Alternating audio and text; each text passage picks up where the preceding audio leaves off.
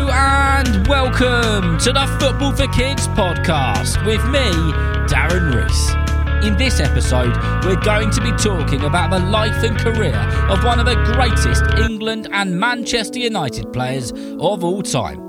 We're going to be talking about the truly amazing Sir Bobby Charlton. Before we do a few of your shout-outs and your messages, a massive thank you goes to the hundreds of you who've been sending in your Ballon d'Or dream teams. There are some amazing ones which have come in. Keep them coming, and we will announce the winner of those on the 1st of November. Also, thank you to those of you who have been sending in your football top designs. We will announce the winner of the Football Top Design competition on the 1st of November as well. So, you've still got plenty of time to get your Ballon d'Or dream teams in and your football top designs. All you've got to do is design your team or your football top and then ask an adult to send an email with the picture of your team or your football top or both to footballforkidspodcast@gmail.com. The email is in the description of this episode, so you can easily click on that and send the email. Right, your first shout out this week goes to Tom. Tom plays for Island Bay Under-11 Sharks in Wellington, New Zealand. And Tom listens to the podcast on repeat every single night. He loves Liverpool and he would love to hear an episode on Virgil van Dijk. Well, Tom, a massive shout out to you and everybody at the Under-11 Sharks in New Zealand in Wellington. I really hope that you enjoy this episode. And don't you worry, Virgil van Dijk is on the very, very, very, very long list of episodes which I need to get on and make. The next one says, "Hi Darren, we are brothers, Sean and William Kelly, aged 5 and 7. Well, you might be a little bit older than that now because you sent this message in May. We're from Dublin, Ireland. We love your podcast. Our daddy Liam plays it for us every night at bedtime. We are big Liverpool fans and we both play for our local football team, Verona FC in Dublin. We would love to hear you do episodes on Harvey Elliott and Karim Benzema.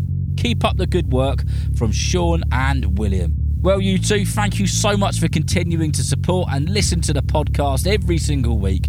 I really appreciate it. I hope that you enjoyed this episode. So a massive shout out to you and everybody that you play football with. And the last one on this episode says, "Hi, my name is Alfred. I listen to your podcast every night. I support Chelsea and Manchester City. Please can you make an episode about Mason Mount, Benzema and Vinicius Jr. Thanks and keep up the great work. From Alfred." Well, Alfred, a massive shout out to you and everybody that you play football with. Hopefully you've had a chance to listen to the episodes which we did on Mason Mount and Vinicius Jr. And don't worry, Benzema is on the list and that will be one coming up, hopefully to be released by the end of this year.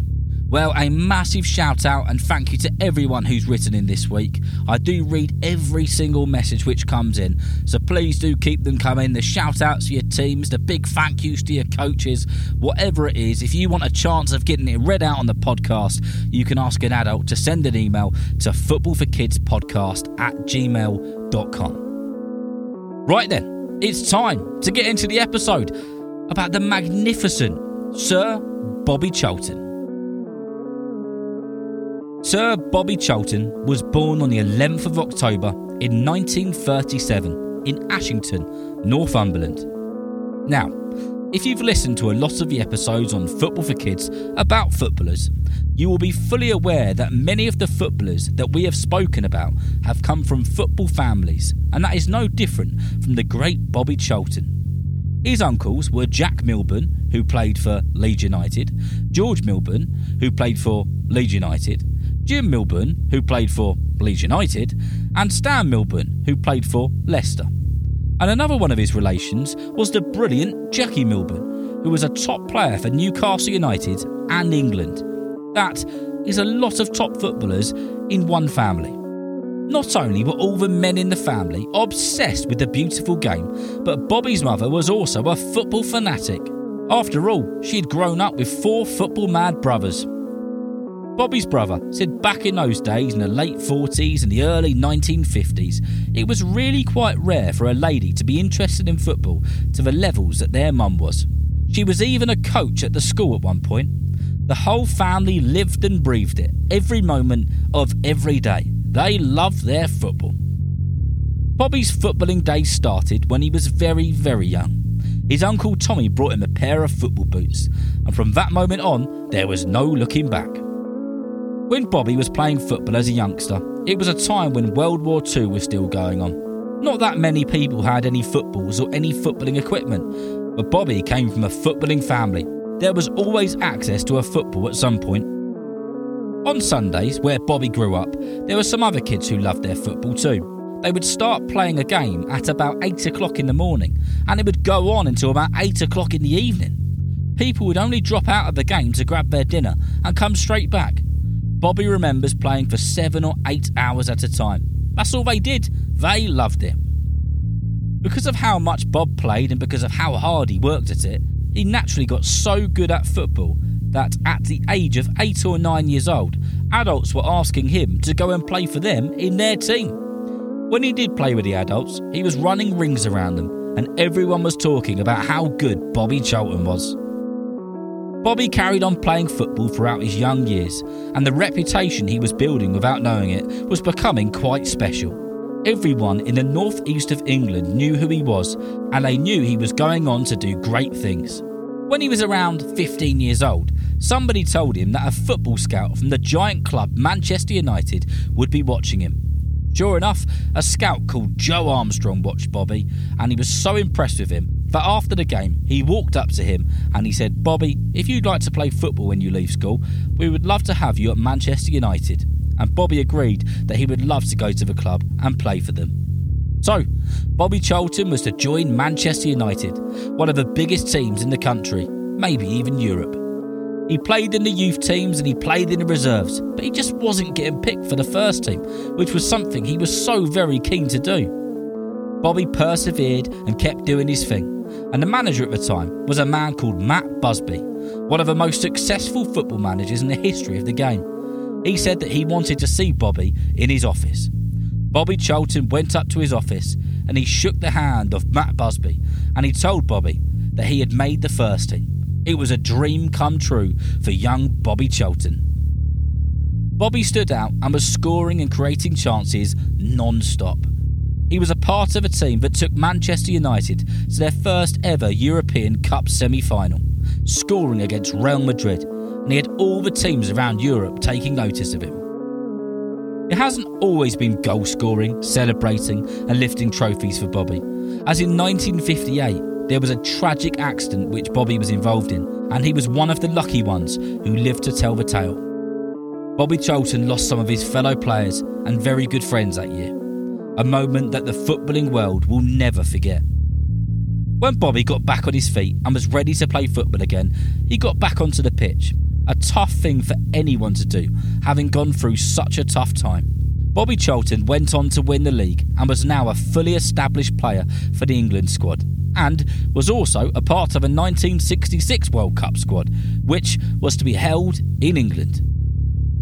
England's opening game was against Uruguay, and it was a terribly boring 0-0 result.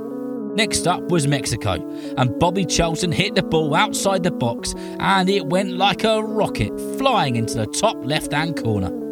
Wembley erupted with excitement, and all of a sudden there was a change of feeling. Could England do it? Would England do it? England went on to play Portugal in the semi-finals, and Bobby Charlton scored 2 goals, securing a place in the final, where England would go on to beat West Germany to become world champions. Bobby was a major part of England's successful tournament and the last time the men's team won a major trophy. It's quite a funny story from the World Cup that year. And that was, Bobby's brother Tom had a ticket to go, but he didn't have any money to get there. And he didn't want to add any pressure onto Bobby or his brother Jack, who was also in the team.